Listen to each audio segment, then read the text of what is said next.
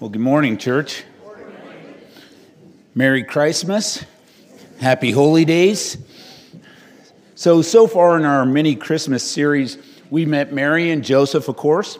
We met the angel Gabriel. And last week, we met the shepherds who were out in the field tending their sheep. And today we're going to meet some very interesting men who were called Magi. Some people call them the wise men, depending on your nativity scene. So with that in mind, please open your Bibles with me to the Gospel of Matthew chapter 2 as we meet these men. So this morning's narrative takes place near Bethlehem soon after the birth of Christ. This is what Christianity.com said about the Magi. They said, the coming of the wise men is placed soon after the birth and before the presentation in the temple. The article says of Matthew 2:1, now when Jesus was born, that implies that one event speedily happened right after the other. But unlike most nativity scenes, I do not believe that Jesus was still in the manger when the wise men showed up to meet him. Many scholars believe that Jesus was between 1 month and 2 years old by the time the Magi show up on the scene. And they base that because of what Herod's rule, his decree was, to kill all male babies 2 years old and younger. And it was only given after the Magi told Herod that they had seen the star and that they had come to meet the King of the Jews. So with that in mind, if you got your sermon notes, Roman numeral 1, after Christ's birth. If your Bibles are open, Matthew chapter 2, let's look at verse 1. Matthew 2:1 says, now after Jesus was born in Bethlehem of Judea, in the days of Herod the king, behold, wise men from the east came to Jerusalem, saying, where is he who has been born King of the Jews? For we have seen his star in the east, and we have come, catch this, to worship him. We've come to worship him. There in your notes. The Magi were wise men from the east, possibly Persia, modern-day Iran, who came to worship the Messiah, who is the Lord God in form of a baby, and they presented him some gifts. Now, the Gospel of Matthew does not follow Luke's same order. Instead, Matthew pays a lot of attention to who these Magi were, and we'll get into why. John MacArthur said, many historians considered them Semites, which, if so, would make them descendants of Noah's son Shem. Because of their combined knowledge of science and agriculture, mathematics and history and the occult, their religious and political influence of the day continued to grow till they were the most prominent group of advisors in the Medo-Persia and the Babylonian empires. So these guys are prominent figures, and they have come to worship a baby. So think about that. Historians tell us that no Persian could ever become a king without mastering science, religious disciplines, and then being approved by the rest of the Magi. So these men come from either Babylon or Persia, and we could assume that they knew the Hebrew scriptures so well. They knew the Old Testament probably better than most Jews of that day would know. They know the prophecies. Remember, we've talked about this several times. At that time, there were 315 specific prophecies of Messiah, where he would be born, where he would come out of, everything about Messiah. And these men, they knew those prophecies. There in your notes, because of Daniel's high position and favor shown to him by the Lord, the Magi learned many things from Daniel and Scripture about the one true God of Israel. Remember what happened. The Jews were taken captive to Babylon. And after the exile was over, many of the Jews stayed there and they intermarried with the women of the East. So it's very likely that a Jewish influence was all over the place, and especially for these Magi, and that's how they learned the Old Testament scriptures. And again, the Magi probably knew scriptures better than most of the Jews of that day. The book of Isaiah, when describing Jerusalem's restoration, says this. Isaiah 60, verse 6. The multitude of camels shall cover your land. The dromedaries of Midian and Ephah, and those from Sheba shall come, and they shall bring gold and incense, and they shall proclaim the praises of the Lord. This was foretold over 800 years before it happened by the prophet Isaiah. And notice Matthew 2:2 says there's this special star.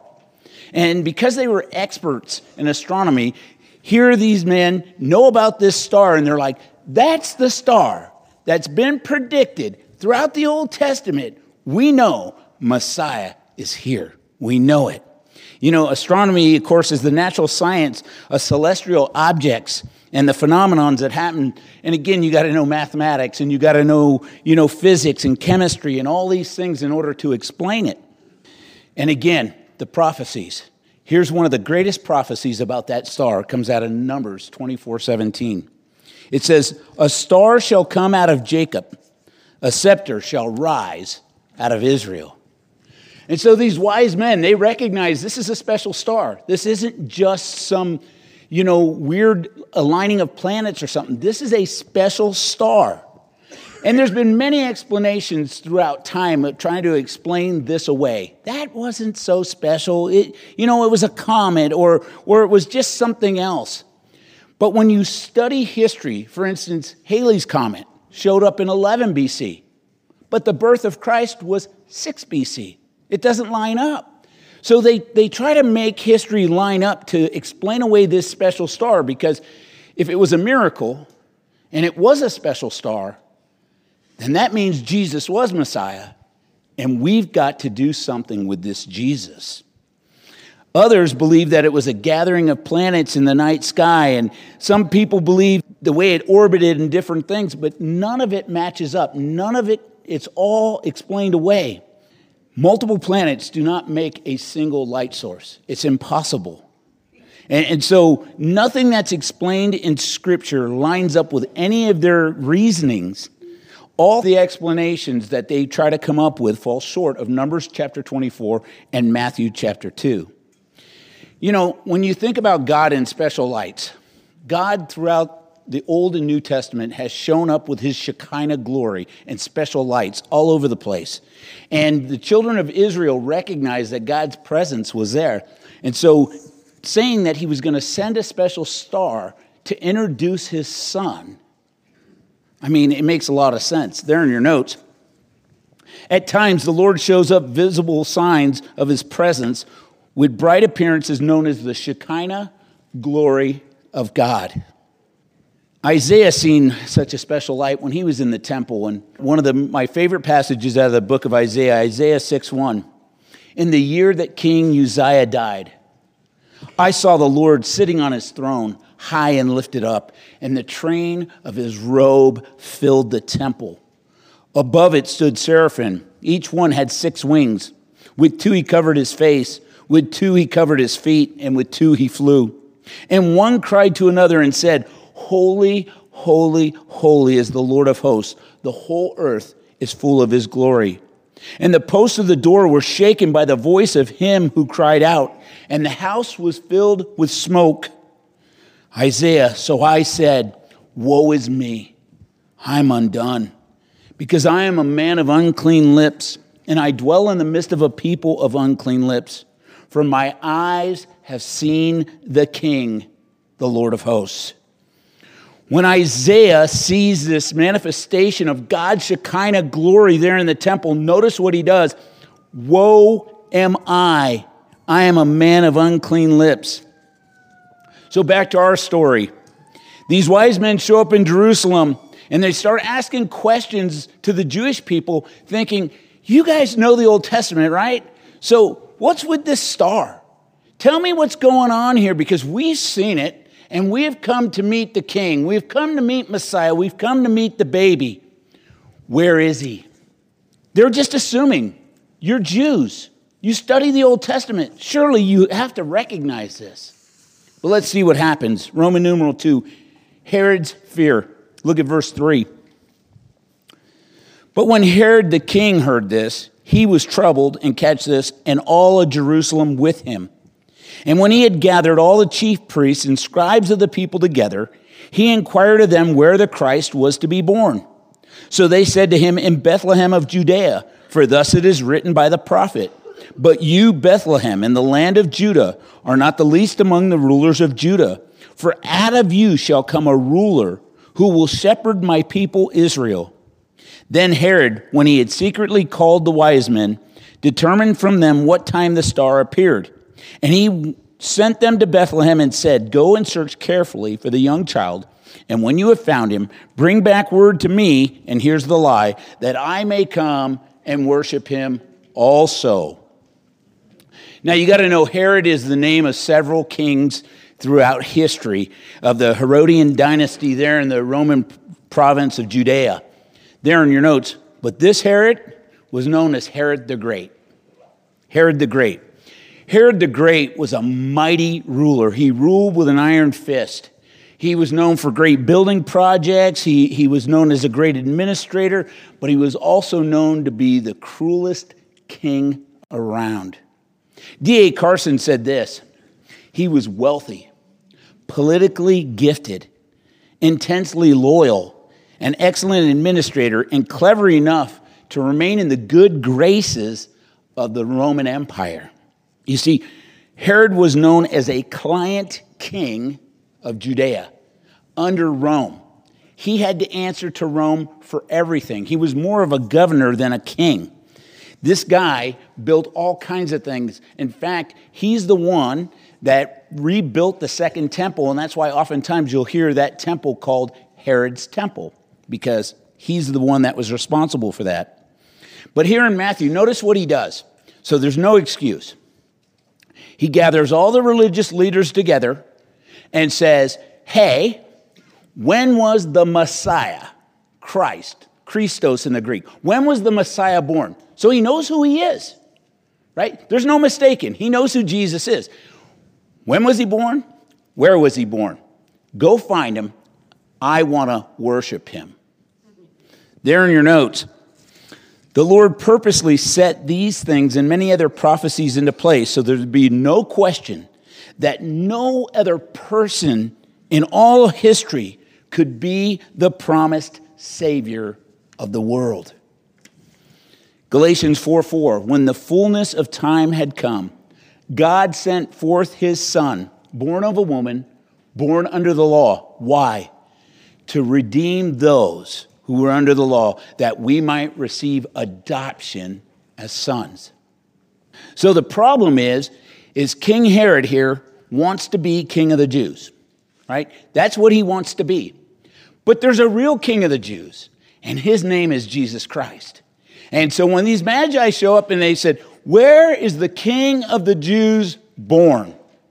We've seen his star. You can just imagine Herod and his reaction. Wait a minute, I'm king of the Jews. What do you mean he's king of the Jews? There in your notes, King Herod wanted to be king even though he learned through fulfilled prophecy that Jesus is the rightful King of Kings. And so he wants to secretly find out, and it isn't because he wants to worship him, he wants to kill him. That's what he wants to do. And he's afraid that if the people find out his plot to kill Jesus, there'll be an uprising. And if the people uprise because he wants to kill Messiah, what's going to happen is his boss, Caesar Augustus, is going to kill him because he has an uprising in one of their provinces, and he's like, you have to be at peace. If there's any trouble and Rome hears about it, off with his head. And so he's afraid of losing his position. He's afraid of losing his life, so he does it secretly. And notice again, he claims that he wants to worship Jesus. But that's just deception and flattery. What was Herod really like? He was stubborn and self-willed. He was led by demonic influence and again, scared to lose his position. And so the Magi ask, where is him who was born King of the Jews? And Herod's just furious. You can just imagine. I'm King of the Jews. Can I tell you another little secret? The Magi were the first Gentiles to worship Jesus. Isn't that cool? Here we are, Gentile believers worshiping Jesus Christ. They were first. And notice it says that not only Herod was troubled, but all of Jerusalem with him. What a sight to see, this caravan of these wise men. Unlike the nativity scene you have at home, there wasn't just 3 of them. There was a whole group and caravan of men coming with all these camels and all this gold and all this other stuff. And these wise men kind of just coming like locusts. What a sight to behold. And you could imagine that Jerusalem seeing this sight. Yeah, they were troubled. They didn't know what was going on. And then it says, all the chief priests and the scribes. This is the first contact, by the way, that Jesus has with religious leaders. There in your notes, the chief priests included the high priest, and Herod changed the high priest into a political appointment rather than a spiritual calling. We've learned this a few weeks ago, that the scribes were known as teachers of the law. And so Herod, catch this, it's important, Herod got a great Bible study lesson about who Jesus is. There's a lesson here for us. Students, pay attention. Herod had the best teachers on the face of the planet tell him who Jesus was. Spurgeon said this, when the earth king dabbles in theology, it bodes no good to truth. Herod among the priests and scribes is Herod still. Some men may be well instructed in the Bibles and yet be all the worse for what they have discovered. Here's the problem with Herod. It's the problem some of us have. It goes right here, in here, but it doesn't travel south. It doesn't travel south. And with Herod, he knew without a shadow of a doubt, this is Messiah. This is Emmanuel, God with us. He's come in the form of a baby. And what does he want to do? Kill him. There in your notes, in other words, simple head knowledge of the Lord and his word does not save nor change any man. And so Herod says, bring back word to me so I can go worship him. And again, he just wanted to kill him. Here's the issue. You cannot serve the Lord and self equally. You cannot. You're going to serve one more than the other every time. You cannot serve the Lord and self. So let's see what happens. Roman numeral 3, meeting Jesus. Look at verse 9. When they heard the king, they departed. And behold, the star which they had seen in the east went before them till it came, and catch this, stood over where the young child was. When they saw the star, they rejoiced with exceedingly great joy. And when they had come into the house, notice it's a house, they saw the young child with Mary his mother and fell down and worshiped him. And when they had opened their treasures, they presented gifts to him, gold, frankincense, and myrrh. Then being divinely warned in a dream that they should not return to Herod, they departed for their own country another way. So led by the star, these wise men show up at the home of the royal family. Just imagine this scene. And again, they're not in the stable. Notice that when they came into the house, there in your notes, the shepherds found the baby at the manger. But this scene with the Magi takes place anywhere from a month to 2 years after the birth of Christ. And imagine this. If there were any doubts whatsoever in the hearts of these Magi, when they show up and see Jesus, all doubts are gone. They know who he is. And think about the miracle that this star just kind of cruises, right? It's almost like a satellite or something. It just cruises and then boom, stops right on top of where the baby is. And again, what other person in history has that ever happened to? No one. Here's the thing. Jesus controls all nature. We need to remember this. I think sometimes we forget who this Jesus is. We forget that this is the sovereign, all-powerful, almighty God who came in the flesh. And he controls nature. Let me give you a couple of examples. Later, you may remember when he's out on the boat with the disciples and they're all upset and they think they're going to sink and they're crying out, "How could you do this to us, Jesus?" And Jesus steps up and he says, "Waves and wind, be still." Boom, still. During what we call the triumphant entry, Palm Sunday, the crowd began to praise the Lord. Maybe you remember. Luke 19:38 says, "Blessed is the King who comes in the name of the Lord. Peace in heaven and glory in the highest." Verse 39, "And the religious leaders and some of the Pharisees called to him from the crowd, 'Teacher, rebuke your disciples.'" Notice what's going on. Here comes Jesus riding into Jerusalem on the very day that was prophesied through Daniel. Here's Jesus, God, Messiah, riding in. They're praising him.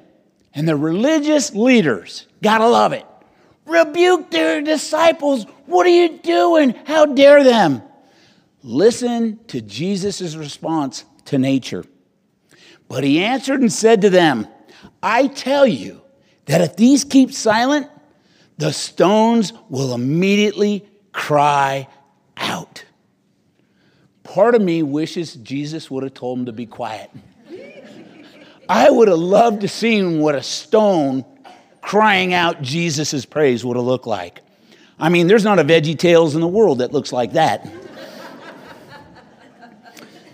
There in your notes, it's amazing that nature doesn't doubt who Jesus is. But with all of our intellect, some people still do.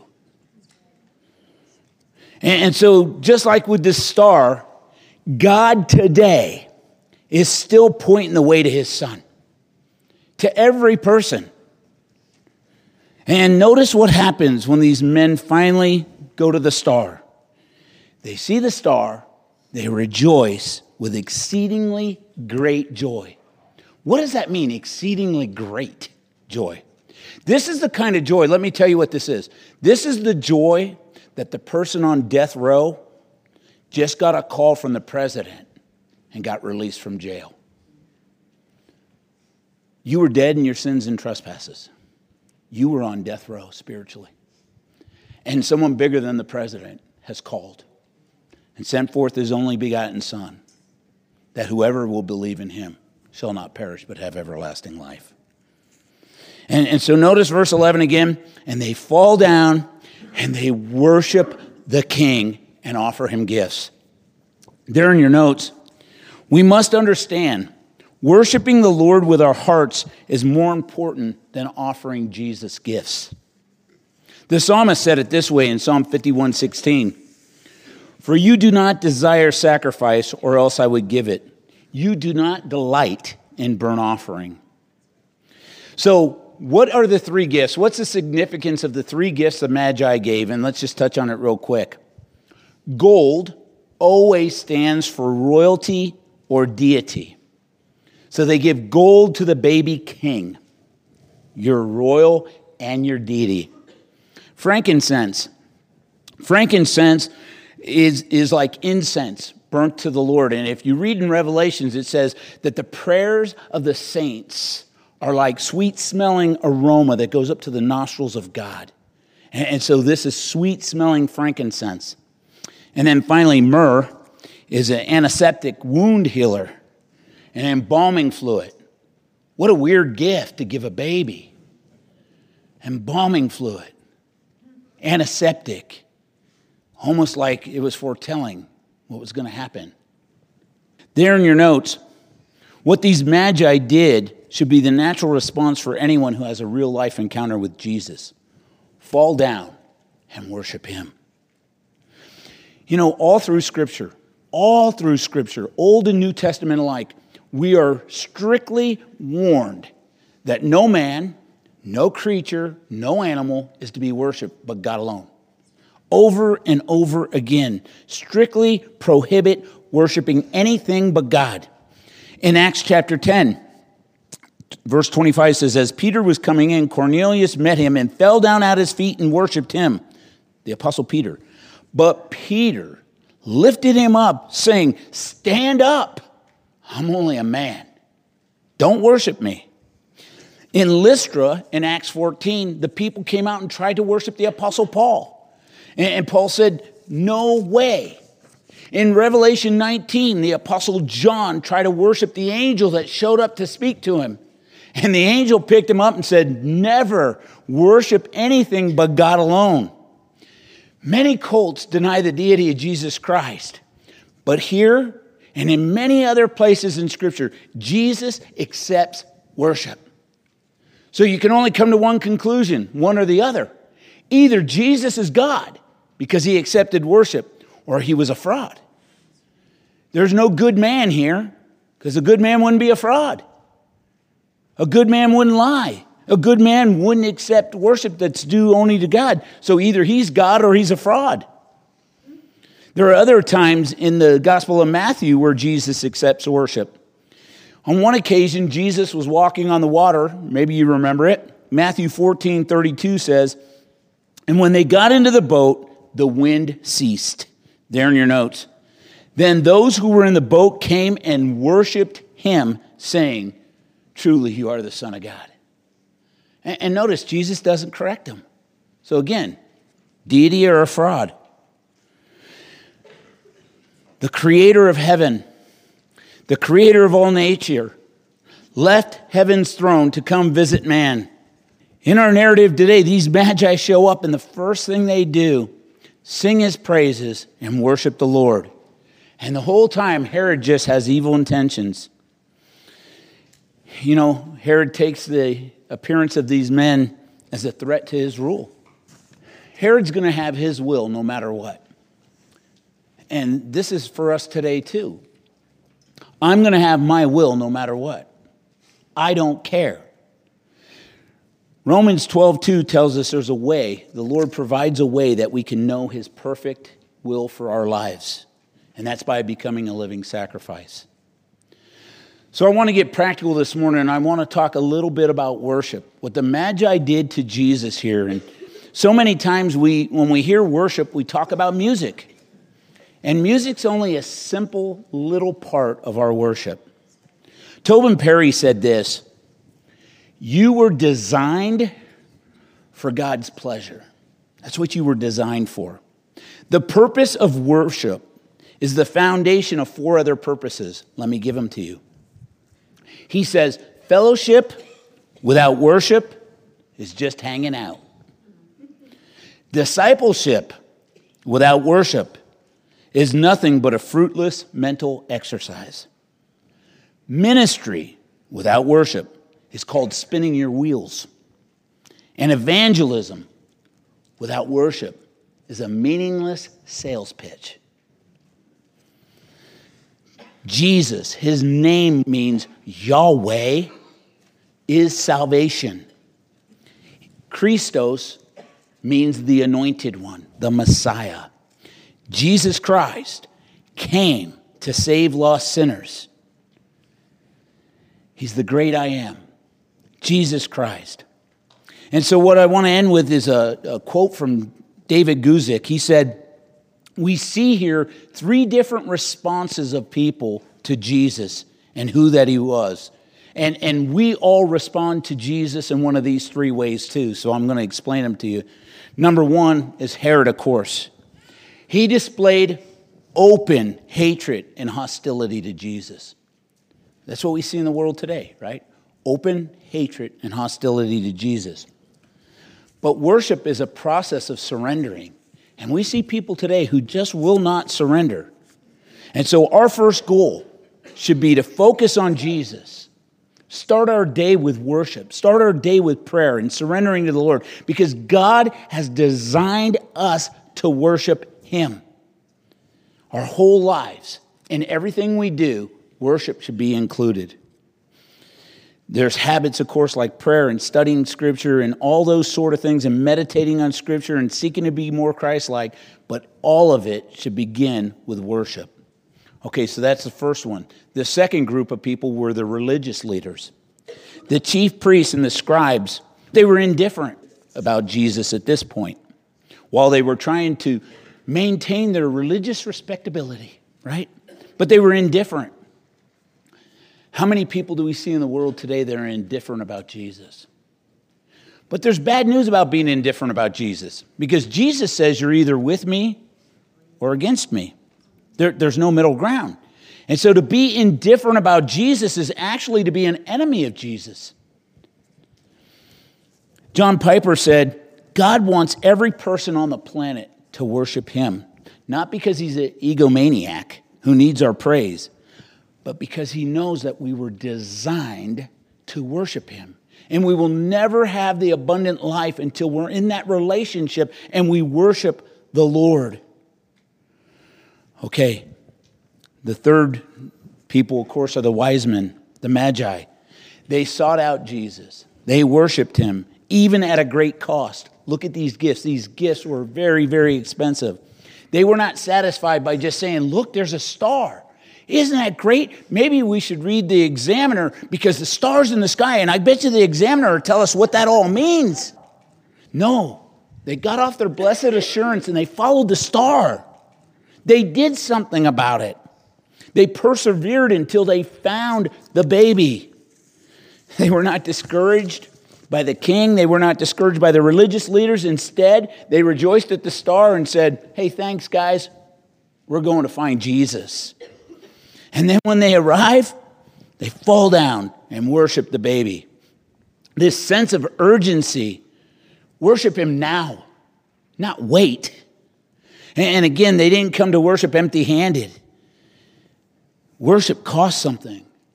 It wasn't empty-handed adoration. So here's the question. Are we competing with the Lord like Herod did for control of our lives? Or are we standing on the promises of God like the Magi did, believing what God has said in his word and worshiping for it? I've heard this question so many times, and here's the question I'll pose to you, is how could so many of those people know all the predictions about Messiah back then and still not believe him? How could all these Jewish folks know there was 315 specific prophecies and the odds of fulfilling just 8 are astronomical? I'm told that if you took quarters across the entire state of Texas, painted one red and buried it in that sea of quarters, and you could pick it out on the first try out of the complete state of Texas, those are the same odds of one man being able to fulfill just 8 of those, and yet Jesus fulfilled 315. And so it's mind-boggling. How could all these people that knew all these predictions and prophecies not believe in Jesus? Well, that's a great question. Let me get personal this morning. How about us? We have technology. In fact, right now, people are watching online. People could watch from Papua New Guinea if they've got internet. They can watch anywhere. They can watch anybody explain how much knowledge, how many sermons, how many teachings are there on Jesus Christ. And yet, there are still people today who refuse to believe with all that evidence. You see, Ecclesiastes 3:11 tells us that God has put a God-shaped vacuum in every heart of every human being ever born. And that's why you see so many addictions and chains, is because we're human. If you won't worship God, you will worship something. Something's got to try and fill that hole, and we try to shove things in there to fit in that hole, and nothing works. And so every single person has a God-shaped vacuum. And every single person has eternity planted in their heart from birth. And so the question is, okay, the Jews, yeah, they had these predictions. They had the Old Testament. They knew it from the time they were old enough to understand. But what about you? Jesus is more of a swear word in our country than he is the Savior. And people are trying to search to find something. Here's the promise of Jeremiah, and this is the promise for you this morning. Jeremiah 29:13. You will seek me and find me if, when you search for me with your whole heart. You will seek me and you will find me when you search for me with your whole heart. May we seek and find Jesus and worship him like the Magi did. You will seek me and you will find me. What a promise.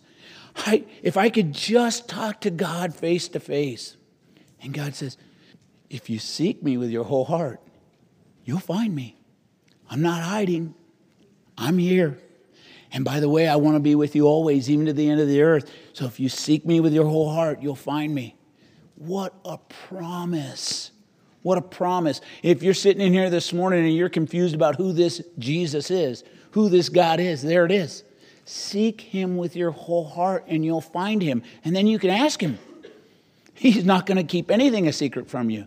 He desires fellowship, but he's worthy of all praise too. So I'm going to ask the worship team to come on back up, and we're going to end with a couple of worship songs. And I would just encourage you this morning, as you're singing these words to these songs, think about who this Jesus is. You know, Christmas is neat, but Jesus didn't stay a baby. He actually grew up.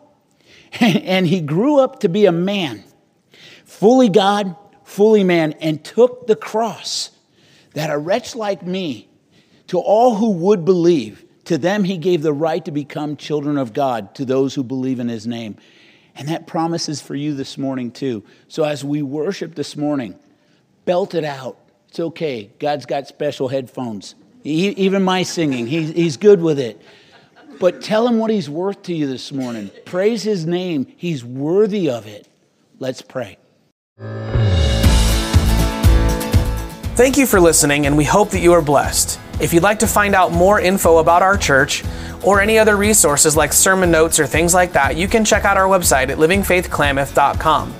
Make sure, if you haven't already, to subscribe or like us on whatever your favorite podcast app is. You'll find us at Living Faith Fellowship Klamath Falls. Again, be blessed.